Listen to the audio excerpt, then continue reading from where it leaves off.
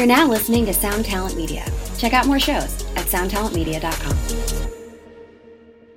Hey, what's up, Vox and Hops heads? I'm Matt, the vocalist of Cryptopsy, and you're listening to my podcast, Vox and Hops, where I sit down with fellow metal musicians to talk about their lives, music, and craft beer. Last night was another incredible Thirsty Thursday virtual hang. So much fun. Huge shout out, massive thanks to my bassist, Olivier Pinard, who also plays for Cattle Decapitation and Vengeful. He was there as my co-host. It was a blast. If you missed it, well, that's your fault. You should have been there.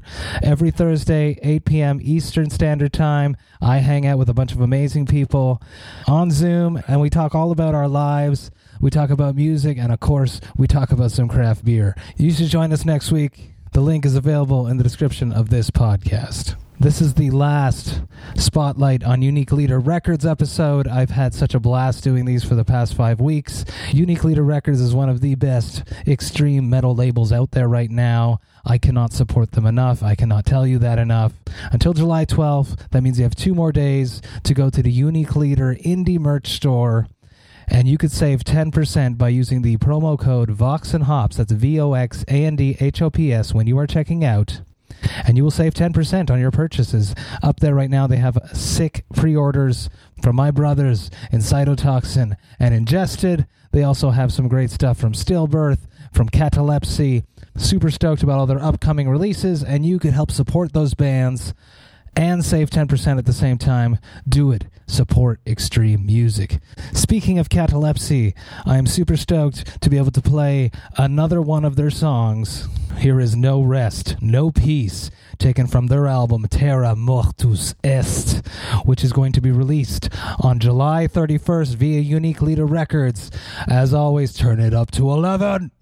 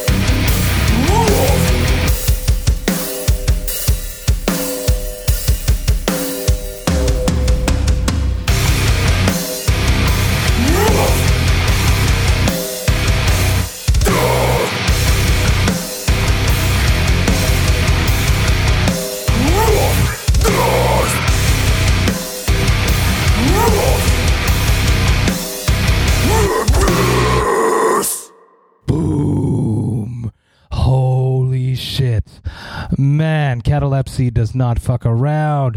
The Russian brutal death overlords never disappoint. I am all about them. Massive shout out to Catalepsy.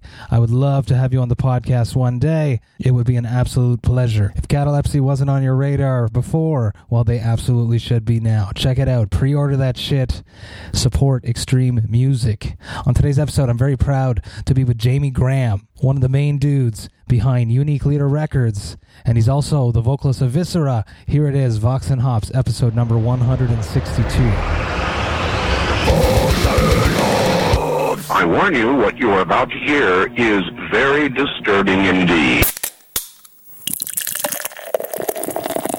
Hey, what's up, everyone? Today I'm with Jamie Graham of Unique Leader Records and Viscera, and I'm super stoked to be with you because all throughout this month I've been doing a spotlight on Unique Leader Records, and I've really been enjoying that. I had a chance to play a bunch of really, really fantastic extreme music thanks to this relationship, and I'm really stoked about that. So let's start with a hard question first. How did you cope with COVID-19? How did you cope with social isolation? And now this new problem that I'm personally wrestling with is how to approach deconfinement. Yeah, it's a good question. I mean, we all work remotely, so we've been trying to crack on as usual, best we can. A lot of bands have had some releases put back, a lot of tours cancelled, that kind of thing, so it's been very hard for them. And we've obviously had to rejig the whole release schedule accordingly. But I mean, for some campaigns, I guess that's been a blessing in disguise because it's given a little bit more time for certain things, but it's set a lot of bands back. And obviously they, you know, a lot of them, if they did have jobs to go back to, a lot of those jobs aren't, you know, either aren't running at full capacity or maybe not at all, or there's obviously the furloughed thing as well. So generally a bit of a tough time for everybody. And obviously with tours not going on, it makes the whole promotion cycle of an album completely different to how it was before. But in terms of readjusting, I think everyone seems to be chomping at the bit to go back and see a live show or either to play a live show. Like, the hunger's definitely there. So I'm taking that as a silver lining to a very shit-stained cloud, in that, you know, I think a lot of local scenes and smaller gig circuits particularly were suffering from quite low attendances for a while. Certainly in comparison to when I was going to shows, you know, 2 or 3 times a week or whatever, which was the case for about 10 years, I guess. So I think we'll probably see a rise in attendance, you know, albeit people might be a little bit more careful about how they physically interact with people. But then again, you might see them a few beers in, they'll be completely back to normal, I guess. So here's hoping. That's true, and I hope that, you know, a lot of these venues that we tend to tour, I hope that they step up their sanitary approaches to their restrooms, and that would be an absolute blessing in disguise. Yeah, you might see, like, completely shithole venues in terms of the performance part, and then go into these pristine toilets that have, like, Dyson hand dryers and all that stuff, but who knows? We'll see. I think a lot of venues have been closing down as well, so it seems to be a bit of a survival race for everybody. And everyone's like trying to get back to normal as soon as possible, but a lot of people don't really know when that's gonna be in terms of, you know, even planning tours. I mean, there's a lot of tours appearing at the start of the year, and tours that are getting announced for the end of the year, but I wouldn't be surprised if we see further postponements for stuff. You guys just announced a monster of a tour, actually. We probably did, the biggest metal tour of 2021 at this point. It's you guys, the longest one, certainly. Fuck. You guys, Black Dahlia Murder, and help me out on this, Rings of Saturn. That's right. Yeah, that's a dope lineup. Yeah, it's going to be pretty insane. It's more like the length of the tour itself that's boggling my mind. I saw when we first got the email routing through, you know, you get like the first paragraph and then you see the first dates. You're like expecting, you know, the usual 20 dates kind of thing. And man, I was just scrolling down this email and it just kept going and going and going. I was like, well, you got to be kidding me. But yeah, it's certainly going to be a blast, I'm sure. We just got to make sure we look after ourselves. And you know, a lot of people ask how I do the band and the label at the same time, especially on tour, but I think it's actually, if anything, it's a good thing in that there's so much time on tour, as you probably know. when, you know, you'll get to a venue and you'll have like 5 or 6 hours before you're even sound checking or whatever. And then there's the time where people are either getting drunk or they're not, and the people that aren't are usually looking for something else to do, and that's usually when I'm sitting like buried into my laptop or whatever. So, you know, I actually find it quite easy to work on tour, to be honest. So 6 months, 6 weeks away should be fine. Absolutely, and that's it is a good thing to keep those hours. I'm baffled at how some of these people I tour with just sit there and are just refreshing their Facebook or their Instagram account. Just and dying slowly. You guys want to go for a walk? You guys want to go do something? And they're like, no, I'm okay. I'm just going to stay here. It's okay. I was like, okay, you know, we might never come back here. You'll ask someone about where they've visited on tour or whatever, and they'll say, oh, I don't know, man, I just saw the venue or whatever. And it's like, well, that's a trip wasted, man. That's somewhere that you might never see again. So, yeah, I'm all for... Exactly. That's their choice. That's their choice. I'm more of a tourism, and then with the craft beer makes thing, sense. I'm always on the hunt for some craft beer. Vox and Hops is all about hanging out with my metal friends, talking about their lives, music, and craft beer. What beer do you have on your side there, Jamie? I'm drinking a Braxbeer Oxford Gold at the moment. It says here it's a golden beer with citrus aromas and a zesty fruit finish. I mean, I think it's pretty... I wouldn't say it's a craft beer. I don't think Oxford Gold is, but Braxbeer is a pretty big brewery here, and a lot of these kind of fruity, citrusy beers do tend to taste the same. It's like that golden sort of pale ale type taste. Awesome. Pretty good. I'm not a big beer drinker, to be honest. Oh, I appreciate you sharing a brew with me. I am going to be drinking Trailway Brewing Company. This is a brewery from Fredericton, New Brunswick. This is their Luster. It is a session IPA. It has been hopped with Citra, Eldorado, and Galaxy hops. It clocks in at 4%. I'm going to crack this. Tell me about your relationship with beer. You say you're not a big beer drinker. Take me back to your first beer, being from, I love beer and I love the taste of beer, but the problem is it doesn't love me very much, in that if I drink a lot of it, I'm just bloated as fuck and I'm just farting constantly. So my missus isn't too fond of that. But to be honest, I do enjoy it when I get the opportunity to try like a new beer. I can see totally why you're into, like you said, when you're in different countries or whatever on tour, you like to try and find new ones because there is that discovery process. But yeah, I mean, my first relationship with beer was probably, you know, the typical kind of meeting up with friends when you're too young to drink and just getting your hands on something because it's got alcohol in it, you know. And to be honest, I hated the taste of beer at the beginning, but it's an acquired taste, isn't it? It's like everything. This is why Vox and Hops and metal go so well together. I love discovering new extreme music. I love discovering new beers.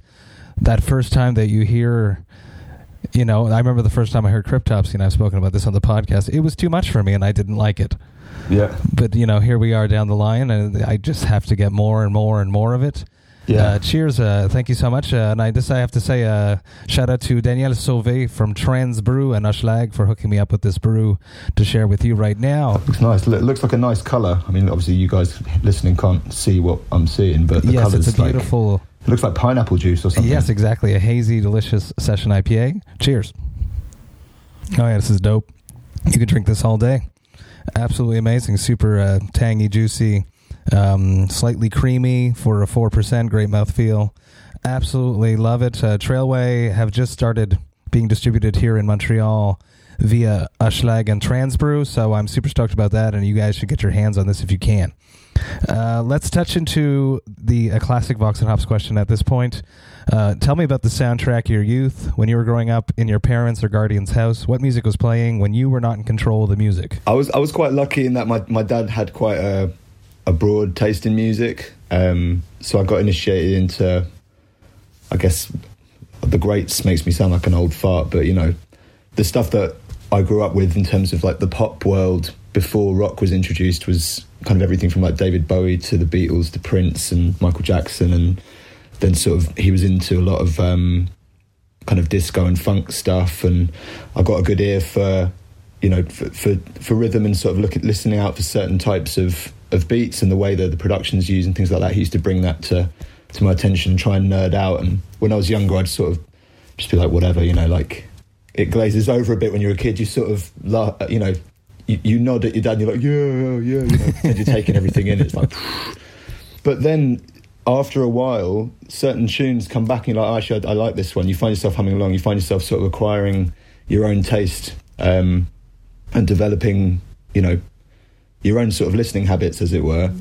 So in terms of metal, I guess my first discovery of it would have been, I had a friend that I used to go around to his house quite often just to sort of play like various sort of board games, video games, what have you. And he had an older brother who was a complete metalhead, and he had like posters of, I guess it was, if I remember specifically what it was, he had a Rust in Peace, giant Rust in Peace poster, a big Arise poster, and one of the Iron Maiden ones, because I just remember walking into his room and looking, and there was this giant Eddie looking at me, I was kind of fixated on the imagery because I was quite into comic books at the time as well.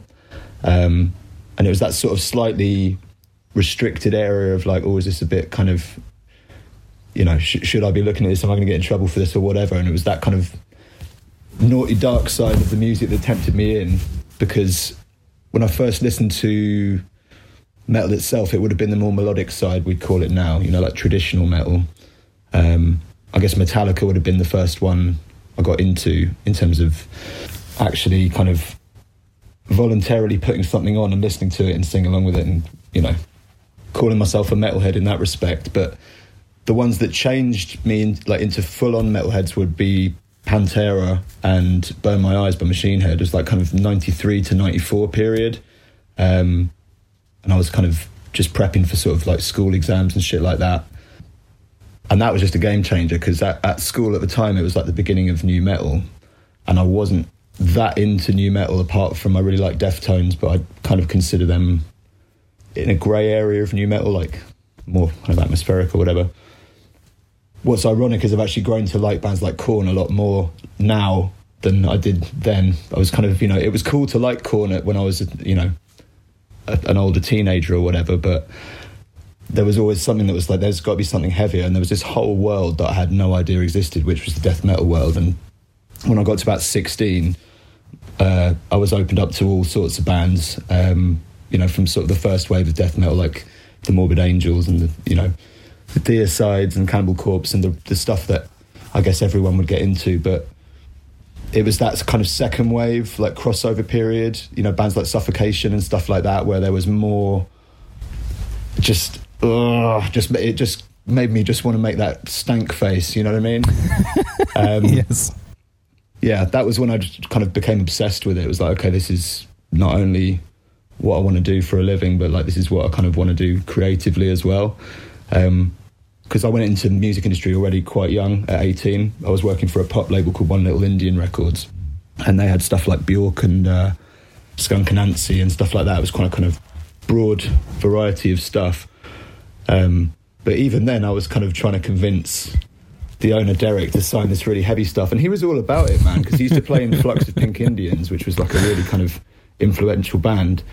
And he'd signed like Hot Snakes and Rocket from the Crypt and all sorts of shit. But when I played him the metal stuff, he was just like, this is just, even for me, this is too heavy, So there's definitely a moment, like a eureka moment, where a little light comes on and you sort of get it, because I didn't, admittedly. Pantera was about as heavy as I went. And then I heard Decapitate and I was like, oh, that's like Pantera, and they're so close. It's like Meshuggah and it's slightly heavier, and it's like, oh, what else is there? And I kind of worked my way back. So I guess I came into it on the second wave of death metal, the kind of Suffocation era period, because the first wave I was too young. Eric's wave, basically. And that was the beauty of it, when we started working together at Unique Leader, Eric already had this massive legacy of the label that that he'd built, but he was also really keen to sign a lot of other bands coming out of sort of just coming out the gates as well. So we used to talk all the time about who's doing what and what they sound like. Oh, this sounds like this and they sound just like this, and yeah, there's a whole world of shit. It's great.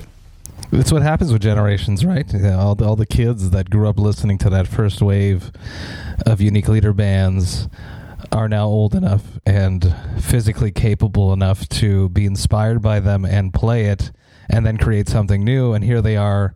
Yeah, I mean, it's like, I'll give you an example, like explaining to when Luca from Mental Cruelty, who's like just a beast of a dude, like he's only about 23 years old, I think, but he's like 6'9", and he was talking about guttural vocals, and like he was obsessed with them, and like he was obsessed with Phil Bozeman and Mitch Lucker and all that when he was a teenager. And I just sort of had this picture of like this MySpace kid who's gigantic with this big fringe, kind of practicing his gutturals, and then I explained to him that Matty, who's like the president of the label, basically invented the guttural style of vocals when he was doing Disgorge. And when he did it at the time, everyone was like, what the fuck is this, you know? He's always laughing with me about it, how like it's ironic that we've got so many brutal death metal bands that have that sort of super guttural, low, gurgly, brutal sound, and when Matty was doing it, everyone was like, there's someone flushing the toilet, you know, like what's going on? What the fuck is this? Yeah. When I was explaining to all these, you know, the newer singers, like, this is the guy who invented that style of music, you know, not that style of music, that style of vocals,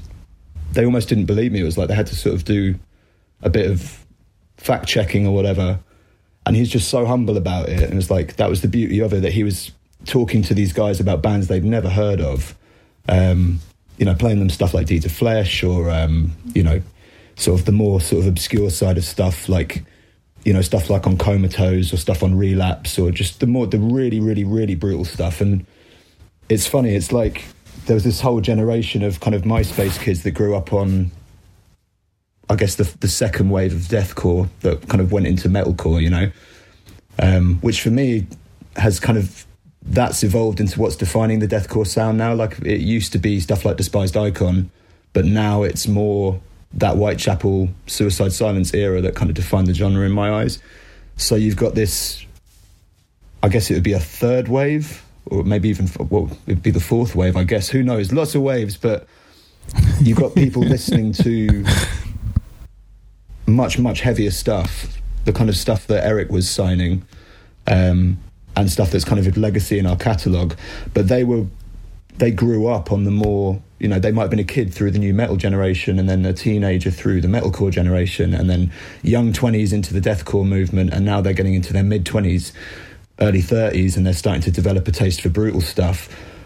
And a lot of these people are in bands, so that's kind of developing this whole new wave of bands that's coming through, like Vulvodynia and Ingested, and I mean, the list's literally, you know, it's countless now, almost to the point where I think the scene's probably going to have a huge shift again towards something else, because it kind of feels like now things are starting to repeat themselves a little. I don't know what you think. Yeah, whenever that happens, it has something fresh has to come, push the boundaries, Shadow of Intent style, where they're bringing in even more influences from outside of the metal world. That band is so killer. Yeah, I'm all about them. Let's dance into the label world. What is the best way for a band to get noticed by a record label? Are we talking just from like what's the incentive to sign them, or in terms of like just, because I think for me there's two ways of thinking about signing a band. You've got like the personal taste approach, and then you've got the I'm running a business approach. Let's cover both of those, and then I'll take the question somewhere else. Okay, so I guess for a short answer, the best thing is to try and find a good medium between the two, in that you want to find a band that you perceive to be a marketable, successful band down the line, maybe even if it's 2 albums or 3 albums down the line.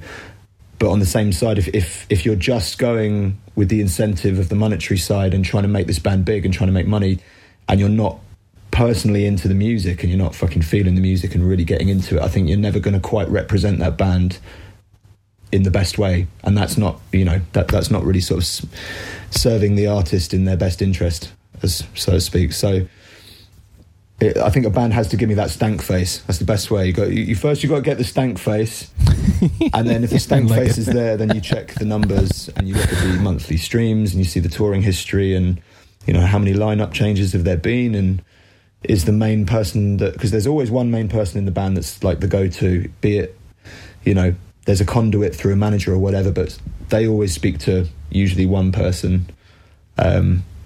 Quite often you can have situations where the band is incredible and they've got all the potential in the world, but they just can't hold a lineup together, and that's been detrimental to quite a lot of bands' careers that we've had. By the same token, you've got bands that have had the same lineup from day one, and they're fucking amazing, and they just never had the right opportunity to show how good they are to people. So, you know, it is a tough one, but that's also part of the fun of the job, is that discovery process. I think if anything now, it's become a lot easier than it was, say, in the 90s. Even though, you know, bands were sending demos left, right and centre to labels, it would just be kind of piles of tapes and CDs. Whilst now, if you're looking for something specific, you can pretty much tailor exactly what you're looking for. I mean, there's even a, you know, if you go onto Spotify, for example, and you find a band you like, there's like a people also like section where you can see a bunch of other bands, and half the time I'm like, who's this? And if you use a band that you do like and you do know quite well, usually the recommendations are pretty spot on. Like, for example, if I went into Despised Icon, I would see a recommendation for Cryptopsy, for Suffocation, you know, and so on and so forth. So, yeah, it is a tough one. I mean, I think if it depends on who's trying to get you to sign who. You know, if you're doing it from a failing label's point or a struggling label's point, like, shit, we've got to, you know, sign a band quick to make some money, and I think that's when brand dilution starts to happen. I think Unique Leader's main strength is, I think, when people see our logo on the back of something, irrespective of what subgenre it is in the death metal world or in the metal world, they know that it's going to be heavy as fuck. That's basically what we go for. Like, it doesn't need to be brutal death metal specifically, or death metal, or whatever it is. But it is getting harder, man. I tell you, fuck. You know, a lot of bands are justifiably so going DIY because, you know, if you don't have a... Such as Shadow. Yeah, I mean, that's a perfect example. I do still think, and I've had this conversation with a few people who actually, you know, who know the band, and I've actually spoken to the band because we tried to sign them a while back, along with pretty much every other metal label, I think. That is correct. I mean, the DIY thing is certainly... I wouldn't say it's a better or worse approach than getting signed, because the model's shifted now. If you've got a really good fan base, a really solid fan base that's organically growing, and you're touring hard, and you've got, you know, a solid eye on your brand image and your merch and everything else, and like a lot of these guys in bands now really know the business and they know the way it works and the politics behind it, so they're savvy enough to do it themselves. But I think when it comes to the bands that are more green and need to be shown how it all works, a lot of labels take advantage of that, and they'll get bands to sign really shitty deals, not knowing how those deals work. And I think the deal model itself, in terms of how bands are signed, has changed, at least for us, a lot since even 5 years ago. Streaming has changed everything. It has, yeah. If you're signing a band to like a 2013 deal model, you're going to find it very difficult to recoup on investment. And I think the question bands are now asking is usually something along the lines of like, why would I hand over the ownership of my material to a label for, you know, for $5 or $6 grand, for the sake of getting like 20% of 0.003, whatever the fuck it is, something meager per play. So distribution's key now. If you don't have really solid distribution to get your physical product to market in new territories and really build it, then, you know, record labels are becoming obsolete. And there are certain labels that are building themselves just purely around digital service, which I just don't agree with it. I just think it's ethically kind of shitty to do. Metalheads, we need to hold a product. It goes back to when you discovered metal, looking at those posters on the wall. There's something about interacting with a physical, extreme artwork that's going to scare our next generation, that's going to bring them in.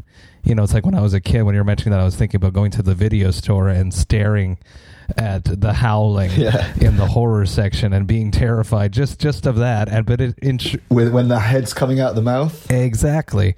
But being super intrigued. So if we just go to a purely digital platform, the kids will never have that experience. As a kid, well, they're never going to have that experience as it is, you know, because record stores are all going away. But you should be able to still get vinyls.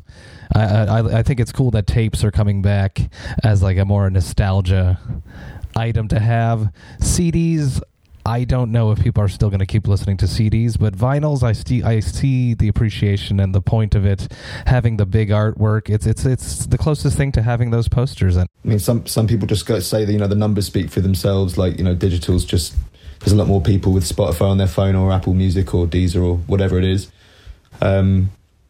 That being said, I think it's more of a generational thing. You've got a lot of people in the kind of 30 plus bracket who have always been physical purchasers, who are pretty much anti-digital. They don't see the value of having like a library in air quotes on your phone because it's not actually physically yours. You're just paying for a service. But for other people, they see it on the flip side. It's like, oh wow, I get all of this music for only this much a month, and maybe I don't want it taking up all my storage. I don't want it taking up all my shelving space, and so it's different strokes for different folks. But there's certainly a pattern developing, and I think you're right as far as the CD thing. I think it's going to be more as like a convenience item, at least for us. I think we'll start focusing more on really killer vinyl, and then including just a CD disc inside the vinyl for those who really want it. Because the chances are those people are either going to play it in their car or on a CD player at home, and if they want somewhere to keep that CD, they just put it in the vinyl. I guess that would be the easiest argument, but we'll just see what happens over the next few years. I mean, we keep asking people on our Facebook group, because we've got like a thing called the Unique Legion, where we kind of ask this sort of question. Like we changed our CD formatting a few months ago based on the feedback that we got, where we just said, like, should we keep making jewel case stock, or should we flip over to 6-panel digipack? Just because I wanted to reduce the plastic we were making. And another thing with jewel cases is they always seem to crack, and those little teeth that hold the CDs always pop out, and it's just annoying. So yeah, it was unanimously in favour of the digipacks, so we just switched over to digipacks, and so far we've had way less returns coming back, way less complaints of broken stock, but it hasn't really made a difference to CD sales in itself. Plus they look cooler. Yeah, they do look cooler. It's closer to that vinyl experience, the way it all unfolds. You said a bunch of really cool things, as I asked you before, was that building a relationship with a band, you sign a band, and you already know in your mind that you might take a loss for a few albums until you get your profit back. So that's really cool that you guys still do that you make relationships with a band. You're going to grow with this band together, and I think that's really, really cool. I think that's important for us at the stage that the label's at. In terms of when Eric passed on, it was a case of do we basically assign all the catalogue over to a major and start something new and take the brand forward with none of the bands that Eric signed, or do we take his legacy forward but focus it like as if we were running a completely new label? Because, I mean, credit to Eric, man, like the first 20 years of the label, he literally just did everything himself, with the exception of like the first few years of the label. He was doing it with Jacoby from Deeds, and I think it was a couple of guys in Poland actually, but that was like really, really, really, really I think two albums in or something like that. But long story short, he did all the legwork, and I think a lot of the pressure that fell on him to kind of give all of the bands the attention that they needed, that was tough. That's going to be tough for just one person, really. So now we've got a bigger staff now, so what I like to do is trying to sign bands on a day-to-day. Still say, all the main important questions that you really need answers on, feel free to ask me. But if it's about videos, if it's about this, or if it's about that, and there's a person for each thing, it just makes it easier. Because then that way people get answers quickly. You can give the argument of like, oh yeah, I'm the guy, come to me, I'll give you an answer for everything, but then everyone starts coming to you and you need 3 weeks to reply to people. So yeah, fuck that. And your bands want to feel like they're being taken care of when you sign a record label. You want to feel like you're important. It's a relationship that you're growing together. You're in this business together. Or just be super, super clear about the nature of the deal from the beginning, because some bands do just want distribution. They don't want interference on the creative side. They don't want any outside interference sometimes, because they'll see it as such. And then you've got the flip side of bands that literally don't know the arse from the elbow. That's right. And they've just written great music, and they're like, okay, what do we do with this? So in between both of those, you've got, you know, all the other bands, the varying degrees of either. So it can become quite a balancing act, but again, that's part of the fun of it. And we've got artists of different ages as well. Like some are still in their late teens, early 20s, and some are in their 40s. So, you know, there's definitely a different approach coming from either side, depending on the band. I see Unique Leader growing year to year. All these fresh new acts. You still have the old acts. It's you guys are going up there. You're going to start challenging. You're at nipping at Metal Blade's heels, in my opinion. There's big heels to nip at. Yeah, I mean, again, I think it brings it back to the expansion process over the years. You know, Metal Blade, obviously, when Brian started it, it was kind of in the same capacity as Eric was doing. But then it takes just that one band to really kick off and bring the revenue into the label for the rest of the roster to grow and build a staff and all of that. So, you know, we've had a count of, you know, I could say like tons of bands on the label that have done really well in terms of like the deal model, you know, like what's been put in, what's come back, the longevity of the deal and what have you. But we've not had, say, a Cannibal Corpse or a Slayer, which is where labels like Metal Blade have, you know, taken off and they've evolved into the monsters that they've become. Or like Nuclear Blast is another great example. You know, at the beginning it was bands like Gorefest, you know, and I think the big one for them was Dimmu Borgir and then Nightwish, and then boom. And Nightwish was a big step into, you know, what a lot of the metalheads, the elitists, you know, the beard strokers would see as a very naughty signing, you know. So we have to be very careful in that, well, not careful, but it's kind of that decision process, and again, a respect thing to Eric in that, like, we could take the brand in a different direction and we could start signing a lot more melodic stuff and what have you, but I just don't think that's what Eric would have wanted, personally. So that's the question we always ask as well, is, would Eric like this? And if it's like, I could just imagine his toes curling, then the answer's no, you know? That's very, very, very cool and respectful. That's I like that you guys do that. Yeah, I think it's necessary for sure. Let's dance into Viscera. You guys just dropped a new record right at the beginning of the pandemic. You guys were on tour with a bunch of my brothers, and you guys had to come home. You were on the Faces of Death tour with Decapitated, local Montreal boys, Beyond Creation. Tabarnak. My favorite, Slam Kings, Ingested, and Lorna Shore.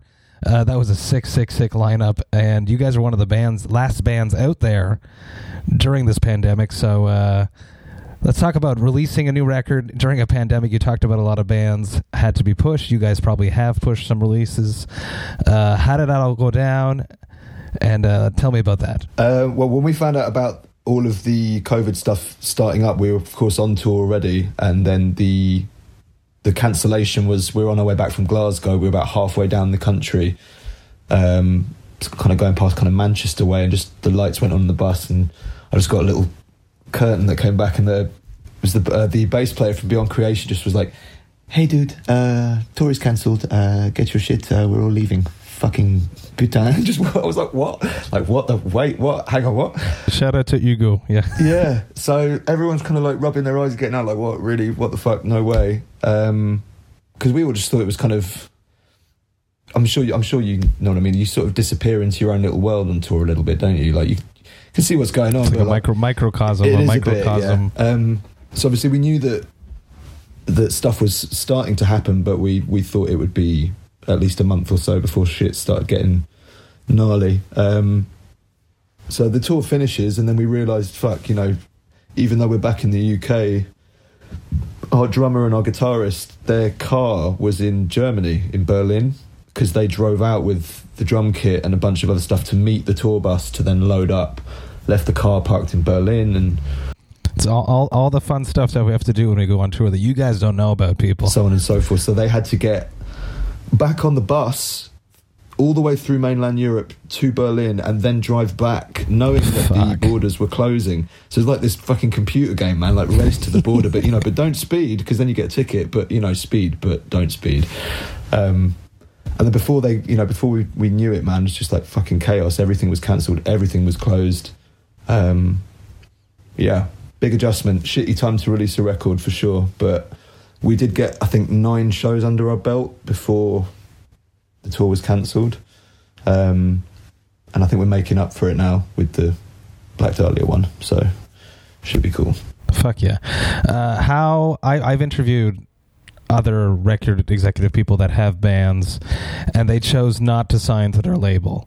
So tell me about signing yourself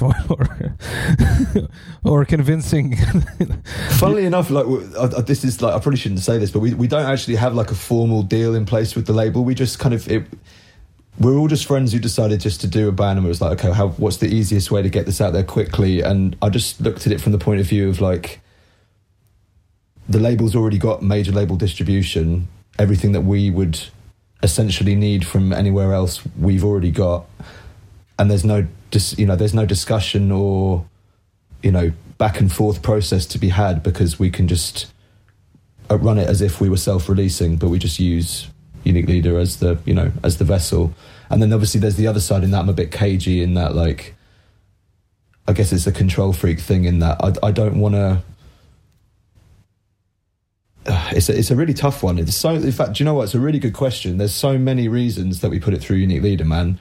I mean, from the point of view of like brand expansion as well, it's a bit of a risky one to sign a band that's got any kind of melodic singing in it. So I figured if the label's going to take some flack for this, I might as well be at the front of taking the flack, because I'm running the label. I've made this decision. I'll take the shit for it. But luckily, fucking touch wood, that didn't actually happen. People were actually quite, it was quite a decent response. So that doesn't mean we're going to go and sign a bunch of, melodic chorus bands or what have you. But yeah, it just made sense to do it, man. I mean, there's so many bands on the label that I'm personal friends with that I'm already finding that we're going to be playing with. I mean, Ingested was a good example. Straight off the bat, we're out with them, and it was, it just made sense. I don't know. It probably would have been worth having a discussion with, like, with the Sharp Tones and Nuclear Blasts and what have you. But I think, to be honest, what they would have offered, it would have been the same, but we would have just had to hand over a much larger chunk of our royalties, Absolutely. Yes, I understand completely. It's always nice to know what's going on, and have Cryptopsy having been independent since 2012. I understand the game of being independent. We subsequently have just signed a record deal, which I can't talk about just yet, but I'm stoked about that. So when you said that bands don't necessarily need a record label right now, how is that a scary thing, working for a record label? I think they do. I think it just depends on the band's goals, man. It depends on their goals. If they've got like a long existing fan base that's been buying their records for a while, I think a record label is very important, because that catalogue's a legacy item. People need to be able to buy it and find it. Sometimes D2C or direct customer shipping isn't an option for bands for many reasons, or if it is an option from a consumer end, it can be very expensive. You could order from America and ship to Thailand or whatever, and it's going to cost you an arm and a leg. So that's where the 20% that you pay the distributor comes in. I think the argument now is the traditional model of a record deal still relevant to bands? And I would argue, it's not probably in the label's interest to say this, but I would say, it's kind of a dead model now. And a lot of the bands that we're dealing with, I'm reaching out to them when the deals are expiring and saying, look, let's do a completely new deal based on the terms that you want moving forward, based on the industry now, rather than the industry in 98 or 2004 or when they signed then, So I've just treat every case individually. That's the main thing. Knock on wood, this is not the case, but if COVID continues up until into next year and there are more postponements, more concerts being canceled, are we going to come to a time where there will be no new music being released because labels are afraid? No, definitely not. We're in a digital age now. Streaming is a massive thing. Like Twitch is king now. It's just been bought out by I think by Amazon, I believe. I'm seeing stuff like, you know, virtual tours, virtual concerts. I mean, Suicide Silence just announced a US tour where they're playing one state every day, you know, and they're broadcasting it out to 3 different cities or 4 different cities in that state, and just those cities. So, you know, people are already adapting to the bullshit that it's been thrown out. And, you know, you've obviously got like the things that bands like Code Orange were doing, where they've got like a full-on production and they're streaming to probably arguably bigger audiences than they would be if they were playing.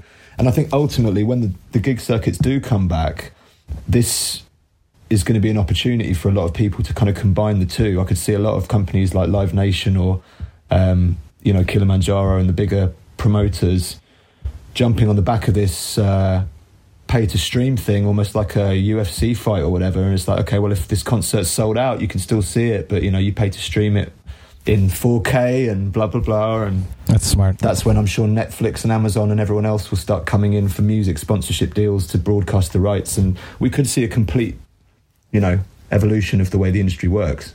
Interesting. And then do you think that with that happening, when you're going to want to re-sign an artist, are you going to be including a live stream clause?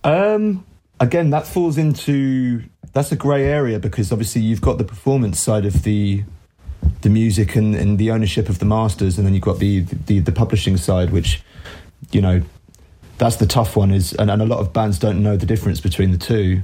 And a lot of labels don't know the difference between the two, which blows my fucking mind. Is I've spoken to labels who have signed bands, and they're like, oh yeah, you know, I'm kicking off with so-and-so artist because they've recorded this live version of this track and they put it on their YouTube, and I'm like, take it the fuck down. I'm like, well, do you own the rights to entirely, or do you just own the rights to the masters? Because if you only own the rights to the masters, they can do what the fuck they like.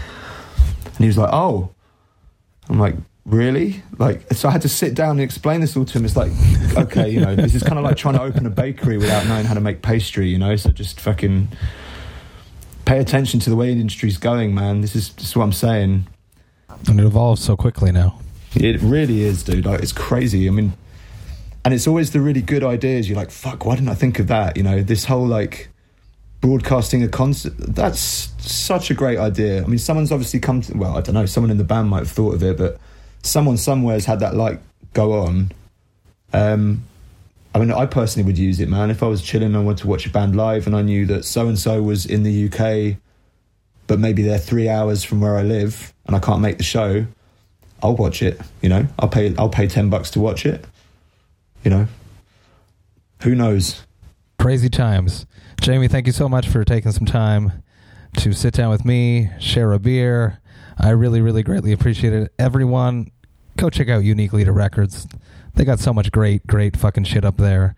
So many great new artists, old artists, and I'm a fan for life, and I just wish you guys all the best. Cheers.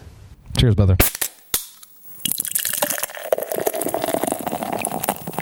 Hey, thank you all so much for listening right to the end. You know that I love and appreciate that.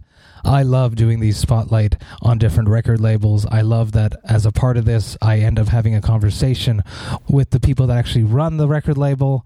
It is very interesting to go behind the curtain to see how record labels work. It is something that not many people know about, and I hope that you have a little bit more insight on what it's like to run an extreme metal label, especially one at this level. It's Unique Leader Records is nothing to mess around with. They are one of the best extreme metal labels out there. So a huge shout out to Jamie. Thank you for taking the time to hang out with me. And everyone go check out Obsidian, the new Viscera record, which just dropped back in March, right before the apocalypse began. Sadly, we didn't get to talk enough about that, but they do have that sick tour that's happening in Europe at the beginning of 2021. Go check it out if you can. It's an absolute rager of a lineup. I hope you guys have a great weekend. I am stoked to relax a little bit after my first week back at work after my vacation. So I'm going to rest. I suggest you do the same. I'll be back next week with 2 episodes, one on Tuesday and another on Friday. But until then, remember to enjoy life, metal, and craft beer. Cheers, Vox and Hops heads.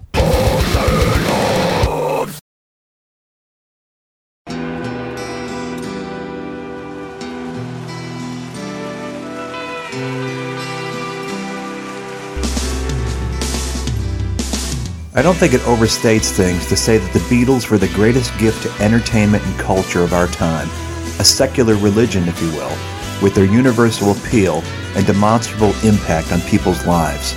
I'm Robert Rodriguez, host of Something About the Beatles. With every episode, I speak with historians, musicians, artists, and Beatle witnesses, all in the service of fresh insights into the most joyous cultural entity the world has ever known. I hope you'll join me and listen to Something About the Beatles, now on Evergreen and wherever you get your podcasts.